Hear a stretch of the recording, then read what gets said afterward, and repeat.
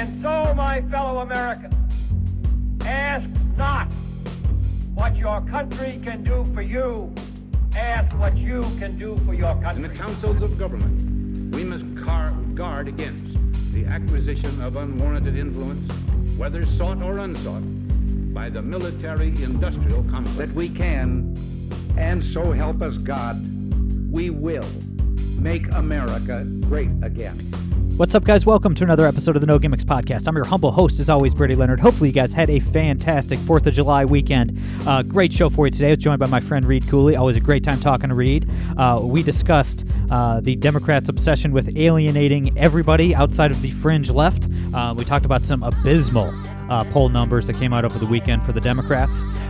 We talked about, once again, how Ron Paul was right about everything, and a bunch of other stuff. We covered a lot. I think you guys will enjoy it. Before I get to Reed, guys, if you haven't already, please follow us on Twitter at NoGimmicksPod. Please subscribe on iTunes, SoundCloud, Google Play, Spotify, wherever you get your podcasts. Make sure to subscribe, and if you want to support the show monthly, you can do so over on Patreon, patreon.com/The No Gimmicks Podcast. And if you can't afford to do that, another way you can help us is by going over to iTunes and leaving us a 5-star rating and a good review. I'd really appreciate that. All right, without further ado, the great Reed Cooley.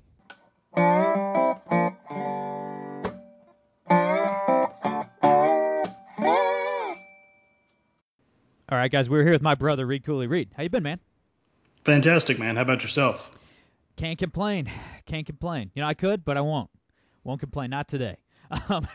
So, dude, as always, we have a ton to get to, and we're usually talking about like radical liberty policy. You know, anytime you're on, we're pretty close to each other in terms of our political philosophy. I think we're pretty radical, but I kind of want to take our like libertarian hats off for a second and just do some like general political commentary. Just comment on just the nonsense that we're seeing in front of us, because I think that's kind of fun to do as well. Mm-hmm. But I want to start with something that really struck me as hilarious yesterday, and it was Joe Rogan. He made the comment that he's turned down. Donald Trump has wanted to do his podcast multiple times, and he keeps turning them down. And one, like, we can talk about it in a second, but how boss of a move that is for a podcaster to be like, yeah, man, I'm so rich and successful, I don't even need an episode that would do more business than the Super Bowl. Like, dude, like, I think we can both aspire to be as successful in life that we could just turn down, like, I don't know how much ad revenue he'd make for that podcast, but like tens of millions of dollars. You have to assume, you know what I mean? It would make Game of Thrones look like, child's play. Yeah, exactly. But the funniest thing was the Democrats were shocked by this, that he wasn't going to like endorse Trump or interview Trump.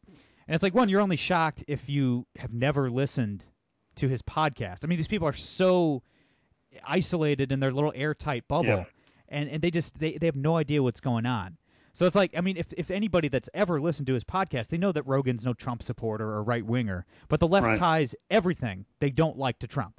So they view the entire world through this like simplistic, childlike lens of like Trump versus not Trump. Mm-hmm.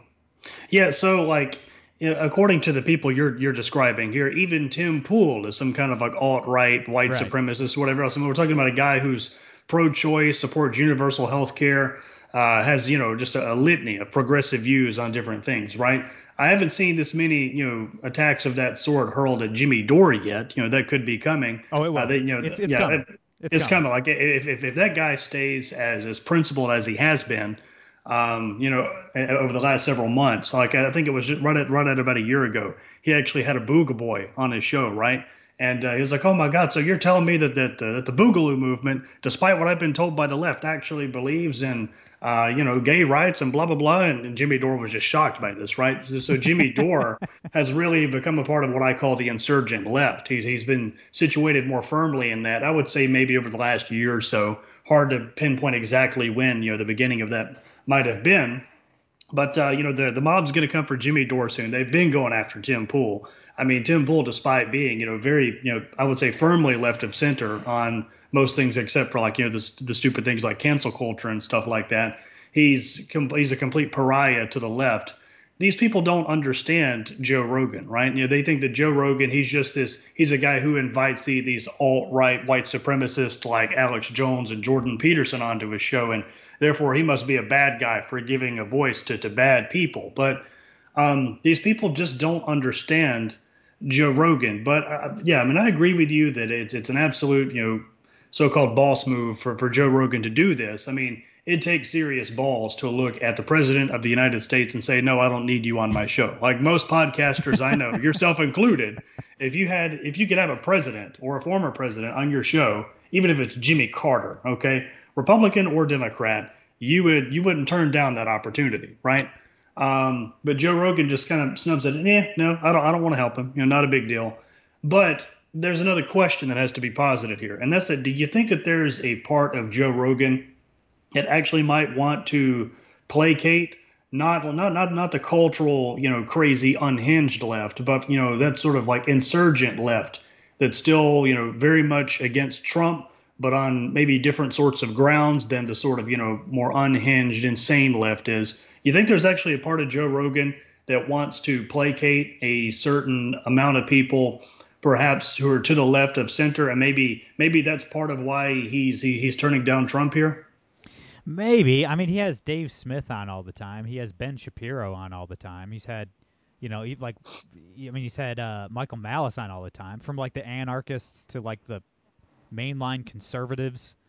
I mean, it's like any of those guys, that are going to say a lot more offensive things to the left than Donald Trump would.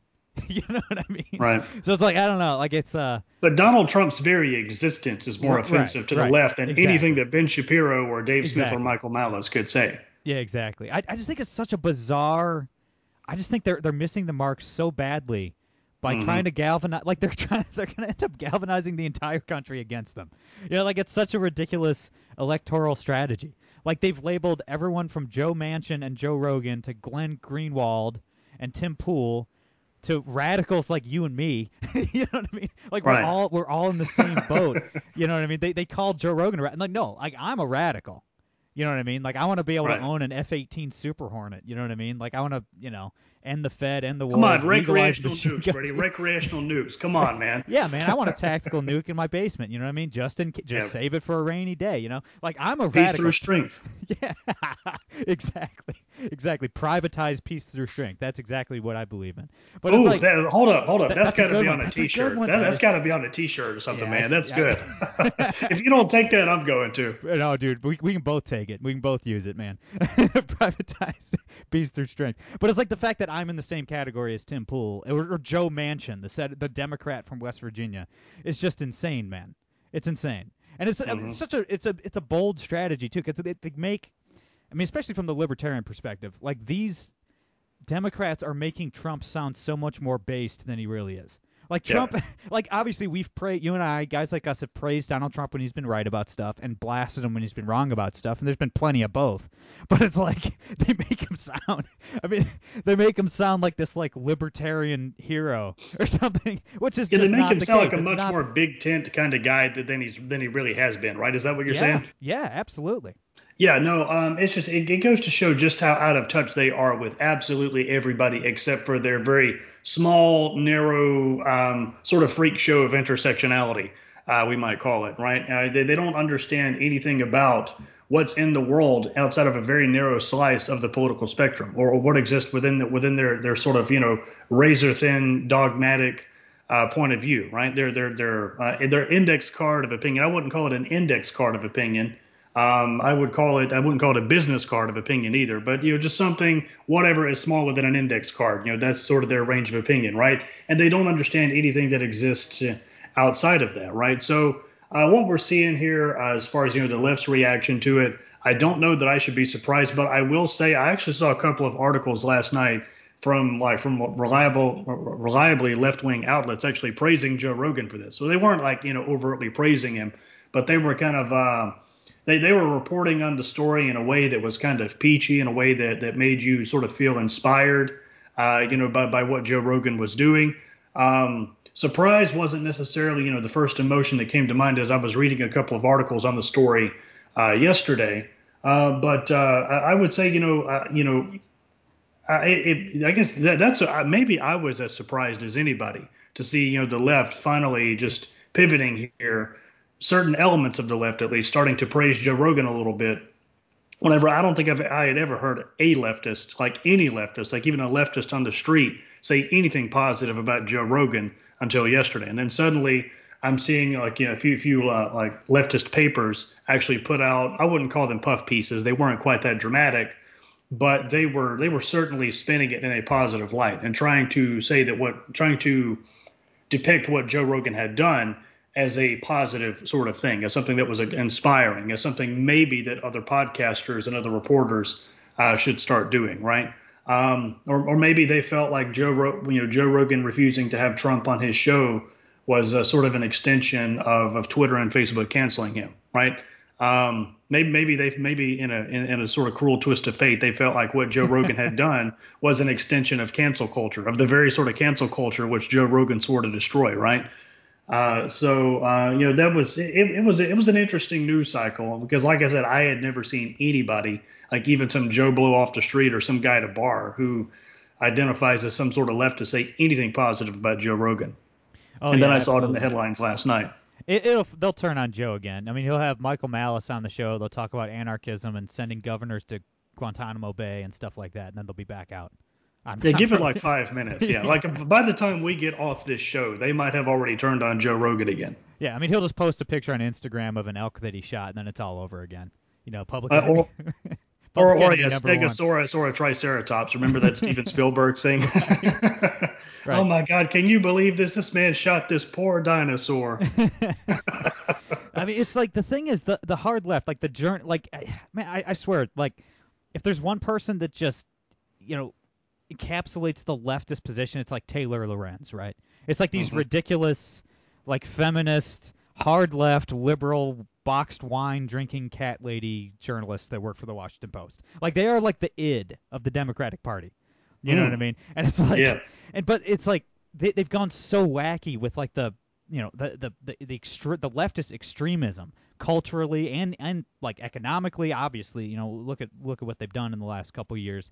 But I mean, they've turned into, if you don't want to turn your kids trans and spend the money and spend the country back into the Stone Age, then you're a Trump supporter, right? It's like, okay, well, you're talking about 75+% of the country, you morons. You know what I mean? Like, dude, they lost Hispanics. Like, Hispanic Americans are not voting Democrat anymore. Hispanics are about to vote Republican with a bare majority this year for the first time ever. I mean, that is...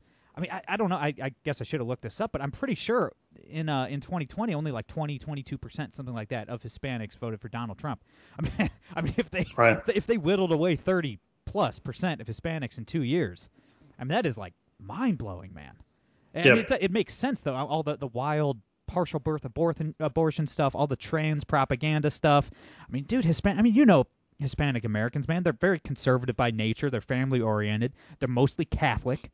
You know what I mean? They don't want this nonsense. They don't want the critical race theory in schools. They don't want the trans flag in front of their church. I mean, they just don't want this stuff. I just really think the Democrats have outkicked their coverage this time. Well, yeah, so you had this description a minute ago that was just beautiful. I can't remember all the adjectives you threw out there. It was like, the boxed wine drinking, like cat lady white woman, right? Dude, like when you talk about that, you're talking about the most insufferable and unlikable and unrelatable segment of American society, right? I guess it's actually the Karen, right? Yes. We have a term for this, right? So, like, and you think about like the typical or maybe just the stereotypical Karen, right? She spends her existence at maybe 3 places, right? Her house with her cat and her boxed wine, watching The View, or scrolling through Twitter. She drops her kids off at school maybe, or goes to the PTO meetings, and then she hangs out with other boxed wine drinking cat lady Karens from within her suburban neighborhood.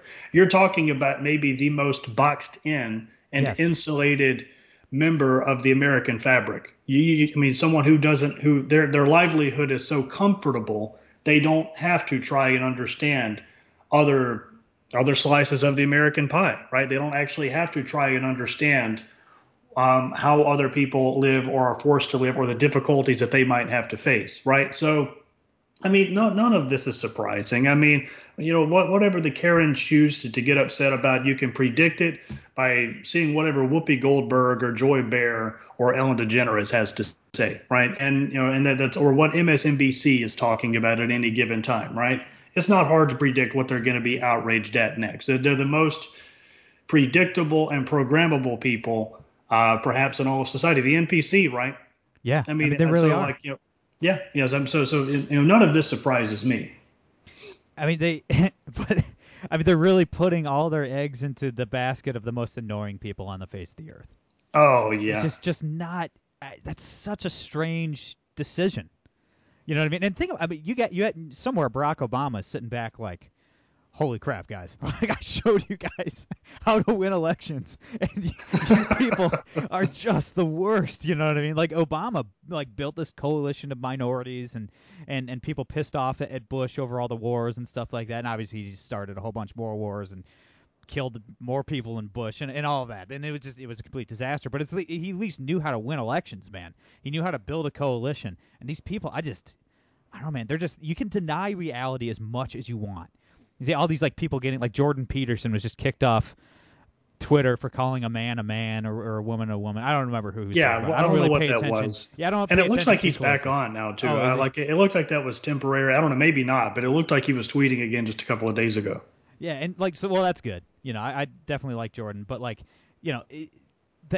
the Democrats can deny reality as much as they want, but that doesn't make it so. That doesn't make it true. You know what I mean? And I think they're really going to walk into a buzzsaw of reality in November, if I had to guess. But one more, before we move on, I do have to mention, I'd be remiss if I didn't mention, it is unfortunate that we're not going to get Donald Trump on Joe Rogan.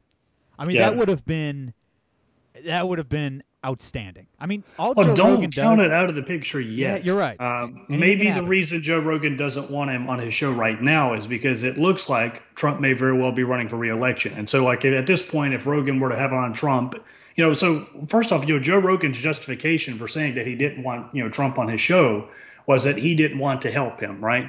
And I think, that's actually what so many leftists were, that I saw were impressed with, was that Joe Rogan openly said, just kind of shrugged his shoulders and said, I don't really want to help him, right? That's not to say Rogan is a Biden guy either, but Biden didn't want to do anything that would inadvertently help Trump, right?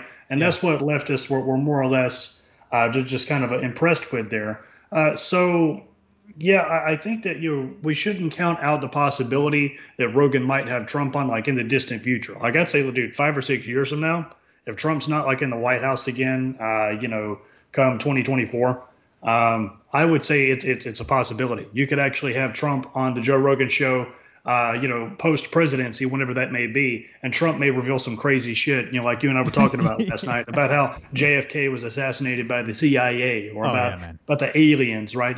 He wanted to build a wall around planet Earth to keep the aliens out. There's no telling what you might have revealed on Joe Rogan's show, right? So, or we were 5 seconds away from actually buying Greenland from Denmark. Yeah, So Trump could turn it into the world's biggest golf course. Yeah. You got it. You got to hold its par 5,000. The freezing cold. Yeah, man. And if for anybody that hasn't listened to Rogan's podcast, his interview style is great because he just tees guys up and lets them talk. He just kind of lets guys talk about whatever they want. He's not even really steering the conversation. He's just trying to get the most interesting conversation out of his guests. And he gets a lot out of guys that are shy, even. More reserved kind of characters. He still gets great conversations out of everybody.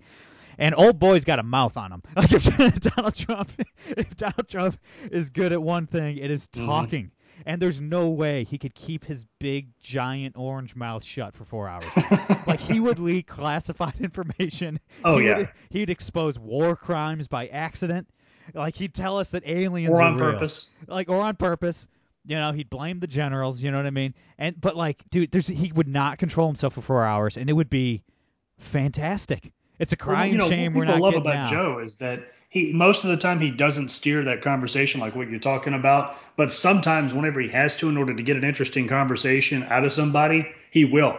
Sometimes he will drill down and ask a really tough question, or really ask a person, why they came to the conclusion that they did. Or if there's here's a good example, right? The Candace Owens things that happened. It was Candace Owens' appearance on Joe Rogan happened a few years ago. I'm not sure if you remember that, but the first 30 minutes, 35, 40 minutes were just so boring because it's this Candace Owens talking about her history with drinking alcohol and how she drank alcohol in high school, stuff nobody wanted to hear from Candace Owens, right? Yeah. And then she gets into climate change. And she I says, remember it's like, seeing the oh, clip. I just don't believe in that, right? Then Joe Rogan's like, why? And he presses her on it, and she has no idea how to come back from it. Like she just shows she hasn't read the science, and the entire like the whole like remaining hour and a half of the episode was just Joe and I think Jamie is the other guy's name.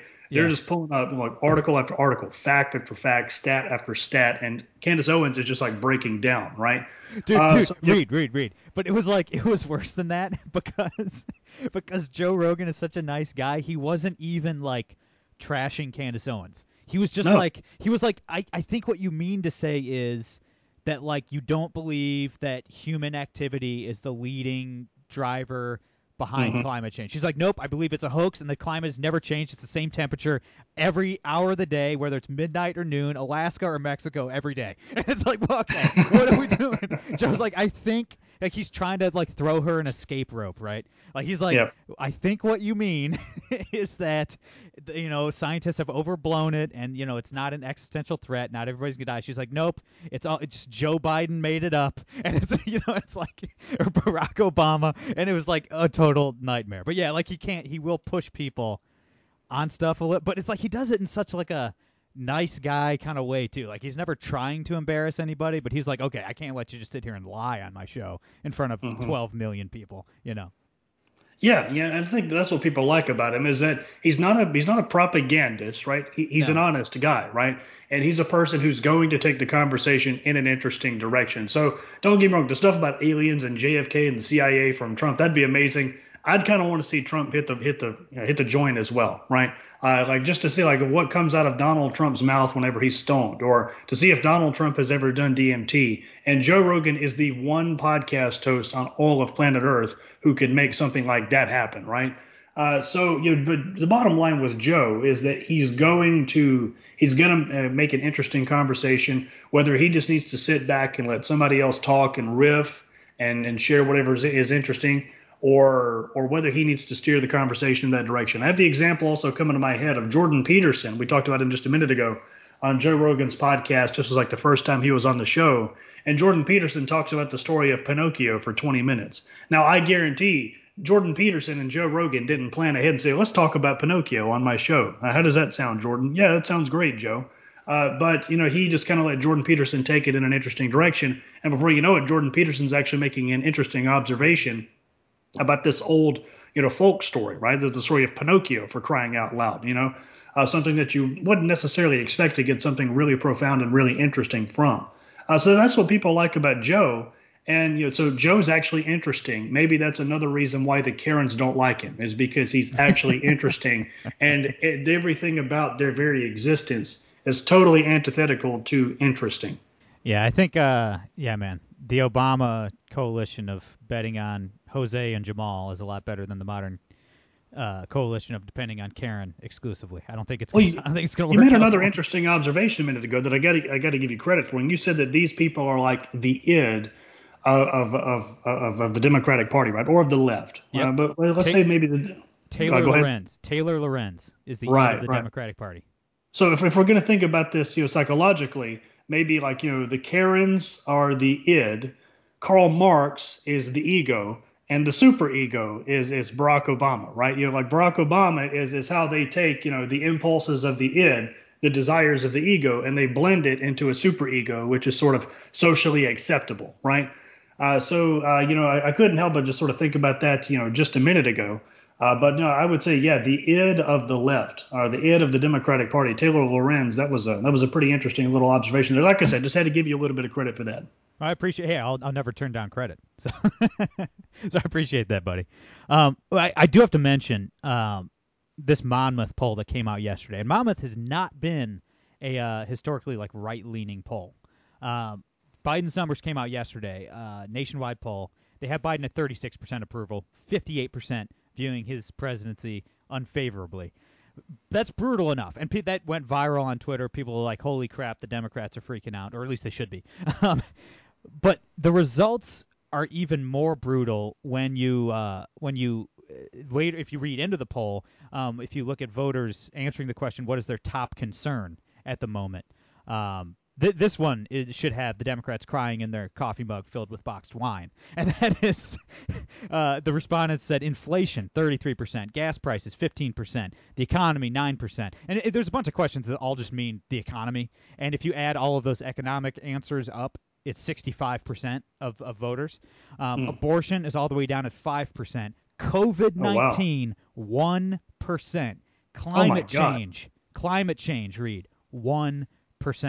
So Republicans are talking about issues that matter to 65% of Americans. Democrats are talking about issues that matter to 7% of the population. That is brutal.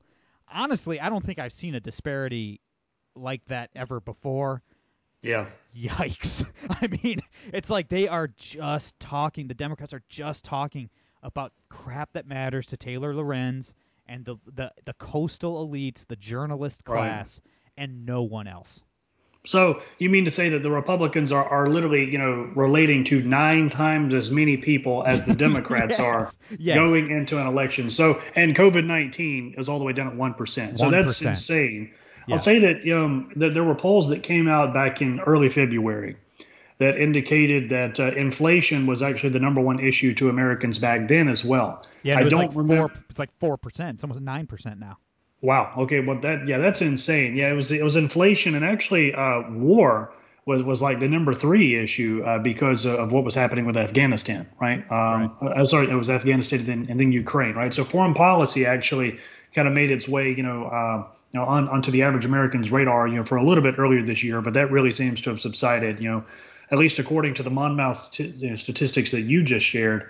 I'm not at all surprised to see, this because it's, even whenever I log out of my Twitter account and I go into like a burner Twitter account that I've created, which is completely and totally apolitical, and I'm scrolling through Twitter, like inflation is consistently like one of the top trends, right? Hashtag inflation on Twitter. So, people are talking about it. People are worried about it. That's why, like, I've been telling other people, and just to put my libertarian hat back on, I've been talking to other people within the Ron Paul movement. Damn it, if you're serious about ending the wars and ending the Fed, like 2022 is your year to be talking about this. Yes. Like this is like inflation. Like what more could you ask for than inflation, the Federal Reserve being the number one news cycle for months? So if we don't properly capitalize on this and actually like wake some people up, I don't know that we'll ever really be able to, right? So that doesn't surprise me. Anything that you're saying here. But you said there was inflation. There were a couple of other economic sub areas, and what were those, Brady? It was gas prices, housing, the price of housing, rent, and mortgages. Inflation, food costs, economic generally, but that's all just the economy. So that all adds up to over 65%. Wow. Well, that's pretty telling. But I'll tell you, back in June, I was actually working on the ground. So I live in Mississippi nowadays. I no longer live in Texas. I live here in Mississippi now, which is where I grew up. And I actually work at the voting locations on Election Day. That's part of what I do. It's really just kind of volunteer work that I do to just sort of give back to the community, because let's face it, most of the folks around here who do that kind of thing are old folks, So I've been doing that. Obviously, I'm not going to give away any information I shouldn't, just from being a precinct worker, actually working at the voting locations and running the machines and stuff like that. But just something that I have sort of felt as I have watched, these last couple of elections take place over the last couple of months, is that yes, while Republicans are going to be energized by the zeitgeist sort of temporarily shifting in their favor, they have a problem on their hands, and that's that Republican, the trust in the system among Republican voters is the lowest that I have ever seen it in my lifetime. I can't really say whether it's the lowest that there has been in previous decades, previous generations. That means prior to me. But I have seen, like, I'm talking with so many voters who have absolutely zero trust in the system. Like, they have absolutely zero trust that their vote is going to be counted, that their vote matters, that they're going to have a fair shake at actually getting, like, conservative reforms actually passed, that they're actually going to have a fair shake at things like cutting taxes or whatever else, right? Even after, like, what happened with the Supreme Court a couple of weeks ago, like just 100 years of Supreme Court precedent happening in about 12 hours, right? and all of it was in favor of conservatives, I still sense so much cynicism in the system. At the very least, it's at the federal level right now. I mean, I'm sure it trickles down. Maybe people are equally cynical with the state level of government and the local level of government. But for the most part, what I'm seeing is with the national level. And I bring that up because that's kind of what we're talking about with these Monmouth polls. I'm assuming this Monmouth poll was there to, in a sense, try to predict the outcome of the national elections in November, right? So there's so much cynicism among Republican voters now, and that's because, quite frankly, they feel like the last election was stolen. And I'm going to be honest with you, I'm inclined to agree with them, right? There were just so many disparities with that election night. I'm not even speaking on behalf like in favor of one candidate or against another. I'm just making sort of an observation that I've extrapolated over a pretty long period of time here. But getting back to this stuff with the polls here, these people are cynical. Like they feel like their vote doesn't count. They feel like nothing that they do matters. They've completely lost faith in the system. As libertarians or people who are perhaps even anarchist or anarchist adjacent, maybe that's something that strategically we should be capitalizing a little bit more effectively. But that's just what I'm seeing. And all that's very anecdotal, Brady. I'm not going to submit that like that's equally valuable as this Monmouth polling data, which I'm sure has a very legitimate methodology behind it.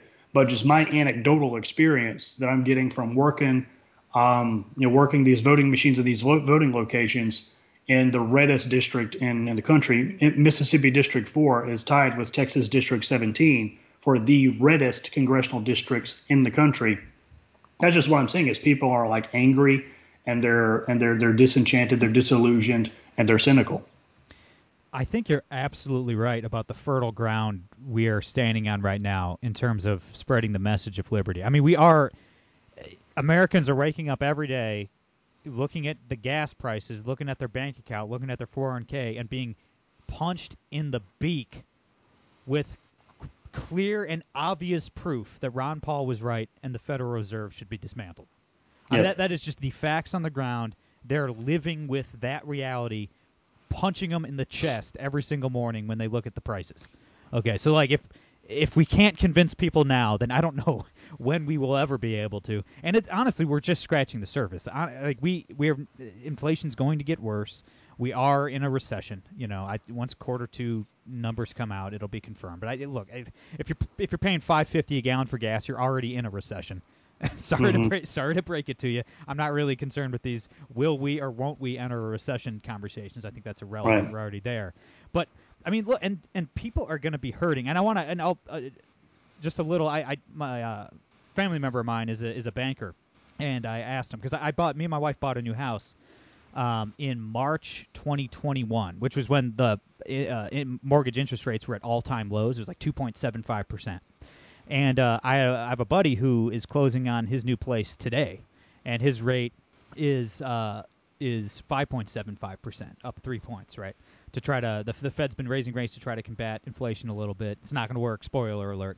But people are paying a lot more for homes, and I was like, I couldn't quite figure out the math in my head, so I texted my banker buddy, and I was like, hey, because I'll just be honest, the loan on my house is for $100,000, right? Like $100,000 even.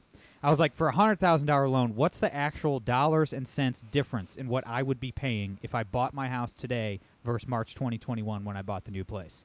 And he crunched the numbers, and this is what it came out to.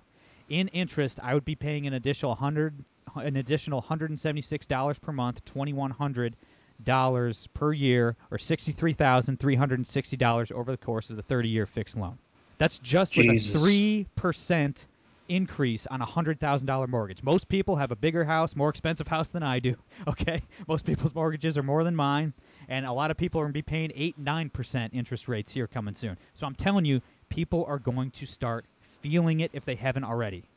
People are going to really start. That's a lot of money, man. Even for me, $176. That's what? That's a grocery bill every 2 weeks. You know what I'm saying? Yeah. That's not nothing. Okay, $63,000 over the course of the loan. That's a couple new cars. Okay. Yeah, that's a life insurance policy, man. Exactly. That's not nothing. So like, we're just scratching the surface here, man. Unfortunately, I mean, I wish I wish I saw some silver linings here economically, but unfortunately, look, as libertarians, as Ron Paul, kind of libertarians, it's always great when we're wrong, right? Like, I love being wrong. Right. If we're wrong, Yep. that means things are going better than we anticipate. But guys like you and I have been right quite a bit lately, and that's not great.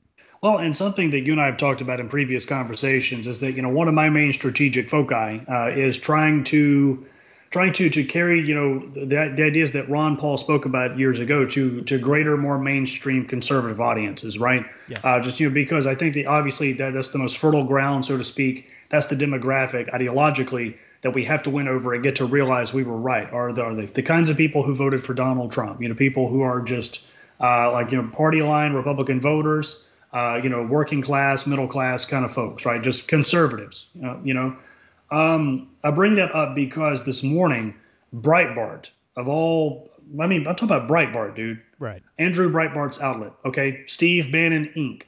put out an article, actually talking about how Ron Paul predicted all of this. Actually, I'm going to pull this up in a separate window. Hold on a second. Title, Ron Paul. What we're facing today, a lot worse than the Depression, recent downturns. And there's actually a clip from the Ron Paul Liberty Report in the top of it. And the article is just talking about how Ron Paul predicted all of this. And this is Breitbart, dude. I'm not one of these people, it's not my top priority that people understand that Ron Paul was right. Like, my top priority is actually helping folks, like people like you, for example, who are paying that extra $176 a month. That's insane. That's tragic, and that's a direct result of the Federal Reserve, right? Yeah. And their stupid quantitative easing, inflationary policies. But people are starting to see that what we've been talking about with a gold standard, with the need for honest money, with a rejection of quantitative easing and Keynesian economics. People are beginning to see that there's merit in that. This isn't just something that only Ron Paul and the very small cadre of people surrounding him have been talking about. This is economic reality that people are facing. But there was something about the Federal Reserve that I've got to point to real quick. It has happened just a couple of days ago. So Jerome Powell is probably the most disastrous Federal Reserve chair we've ever had in history, and that is saying a lot. And what's interesting about him is that nobody, whether it's just the far left Keynesians, the people who are even further left than the Keynesians, whether it's the monetarists or the Austrians, buys what Jerome Powell is selling, right? No, nobody believes a word that he says. So you see the left constantly attacking Jerome Powell because he's not going far enough. They want a Federal Reserve that addresses stupid issues like climate change and violence among women and whatever else, right? They want a sort of activist Federal Reserve. Right. Right. They want an equity Federal Reserve, an activist to like an intersectional, Federal Reserve, right? The people who dislike Jerome Powell on the right, they dislike him for the opposite reason. He's gone entirely too far. That's putting it mildly. But just a couple of days ago, it was The Hill reported on something that Jerome Powell had said. I believe this was like last Thursday, maybe last Wednesday even. Jerome Powell talked about how there are forces that we don't understand at work, right? He talks about how there are. He says he doesn't know whether we're going to be able to go back to the economy that we had before, or even anything close to it. Now, Klaus Schwab, he's just grinning and smiling. Good job, Jerome. You have done well, But Jerome Powell, what he's doing is something that Frederick A. Hayek actually rightfully pointed to in several of his writings. He talks about animal spirits, right? Yep. Whenever the central planners, whether they're Keynesians or whether they're at the Federal Reserve or some other central bank, this is really irrespective of whatever country they're in, but whenever the central planners get it wrong, they blame it on these animal spirits, which he somewhat comically uses as an analogy, right? There are invisible forces at work. We just can't understand why all this is happening, even though we're inflating literally 100% of the currency from a printing press, which I can get to in 10 minutes. So there are this is something that even F.A. Hayek was able to predict over half a century ago. This isn't new right here, but it's so insane that these people are ruining our livelihoods. They're ruining our existence. They're bankrupting us. They're spinning us back to the Stone Age, as you very aptly put it a little while ago. And they're actually, they tried to blame it on several things. They tried to blame it first on climate change. There were a couple of articles back in February, right, It's climate change is responsible for inflation. We have to tackle climate change with more inflation to solve the inflation that's being caused by climate change. But after that didn't work, then of course they tried to blame Putin, right? After people didn't buy that, then they tried to blame us, right? They says, well, inflation's actually your fault because you're too materialistic and you spend too much money and you're not saving too much. If you would save more money, we wouldn't have all this inflation, right? And now I think they're finally throwing in the towel and realizing after several months of not effectively blaming it on any one thing, they're saying effectively, to hell with it. We don't know what's causing it. These are invisible forces. I think they realize they have spent all their opportunities to blame it on all these different real world phenomena that they have to fabricate an imaginary phenomena in order to blame it on, right? And so that's what's so fascinating to me is they're not just blaming it on invisible forces in order to try and deflect blame from themselves. They're actually trying to establish a justification for completely upheaving our economy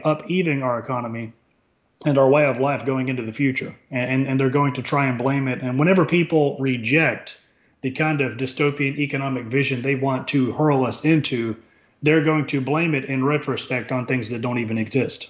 They thought for the longest time, and they kept that bullet in their back pocket for way, way too long. They always thought, arrogantly enough, that, hey, if worse comes to worse, we can always just jack up rates. And they waited, and they waited, and they waited. They kept rates, artificially low for decades. And then, when they finally started raising rates, it was too little, too late, and the inflationary spiral was too far gone, and now they're trying to play this middle, this middle of the road strategy where they're never going to do what they did in 1980, 1981. I mean, they jacked the Fed funds rate up to 20%. Like mortgage rates were like 18.75. Like there's no political will to do that, to raise rates to the point that would actually stop inflation. So all they're going to do is ruin the housing market, make it so young people can't buy a house, and also let inflation ruin the economy. I mean, it's like just the absolute worst of both worlds. And, it's just, and we can end with this. I'll let you go. I know we're over time, but, and I hate saying this. I try not to say this over and over in the podcast because I know we just annoy people when we talk like this, Reed. But, I mean, just the fact that Ron Paul will go down in history as this tragic character who warned us. I mean, he warned the country. We did not have to go through the pain that we're going through now and will go through for the next 3 to 5 years at least. This could have been avoided. We could have audited the Fed in 2008. Not even in the Fed. We could have audited the Fed. We could have tried to rein these monsters in 2008 or 2012. We didn't. Right. The American people didn't have the stomach for it. They didn't want to hear it. They didn't want to hear the hard truths, and look where we are. Yeah, sometimes when people are warning you, sometimes when somebody is telling you to read the writing on the wall, you should stop what you're doing and listen. We didn't listen. The country didn't listen. And it's a shame. It's a shame. I mean, everything, when you're paying $5 for gas, if you see your neighbor's house get foreclosed on, just know it didn't have to be this way, and it's the Federal Reserve's fault. Well, with commentary like that, I guess I would just try to point to what Dr. Paul himself might actually say. And I have a feeling he would tell us to be more optimistic than we are. That's true. That's fair. He's talked pretty extensively about being an optimist. It's important to be optimistic no matter what. You got to be a happy liberty warrior, is how I heard him put it one time. We have to be happy liberty warriors no matter what. I think all these dark times, they very much come cyclically. These are fleeting. They're temporary. That doesn't mean they're not difficult. It doesn't mean they're not horrible for a lot of people. But that does mean that they are temporary, right? So we have to try to be optimistic no matter what. I think if we show cynicism and pessimism too often, then that's going to actually discourage people. I think from coming to our side. So we have to be optimistic. We have to be realistic. We have to explain to people, look, things are about to get really difficult for you. You're about to undergo a second depression. It's going to be really horrible. You need to think about ways to protect yourself, protect your family, and financially and otherwise. But at the end of the day, we have to be optimistic and we have to give people a solution here, right? And that's that. Maybe the best solution is that through all the pain and suffering and hardship that people are going to suffer here soon, maybe they'll learn, and maybe there'll be a period after that where we'll say never again with the failed quantitative easing Keynesian policies that bankrupted the 20th and the first quarter or so of the 21st century. We're going to move on to honest money. we're going to move on to something smarter, more commonsensical, and that's actually sustainable. Absolutely. If not now, then when? I think we are at a tipping point in this country, and you're right. I think we are standing on fertile ground for spreading the message of liberty, and you're right. I mean, look, Dr. Paul, he always obviously has been a happy warrior for liberty. I mean, the man a couple years ago, I mean, it was very uncomfortable to watch. I mean, the man had a stroke on air on his program, and was back on air with a smile on his face, laughing and smiling and talking about freedom. Like 48 hours later, you just can't stop this guy. I don't know. He's got to be approaching 90 at this point, if he isn't already 90. But yeah, it's you're absolutely right. We can all follow in Ron Paul's footsteps and remain optimistic, even in the face of all of this, everything we mentioned in the first 40 minutes of this podcast, all the nonsense going on. But Reed, my brother, it's always a good time talking to you, man. I'm sure we'll do it again soon. Where can everybody follow you online? Keep in touch, read your stuff, all that good stuff.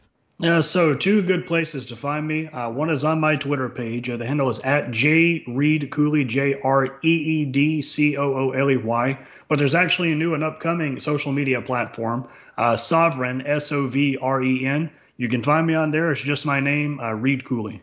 Everybody follow Reed. He's great. And everybody stay tuned. We can't mention anything yet, but Reed will have some big news coming later on this year. Everybody stay posted for that.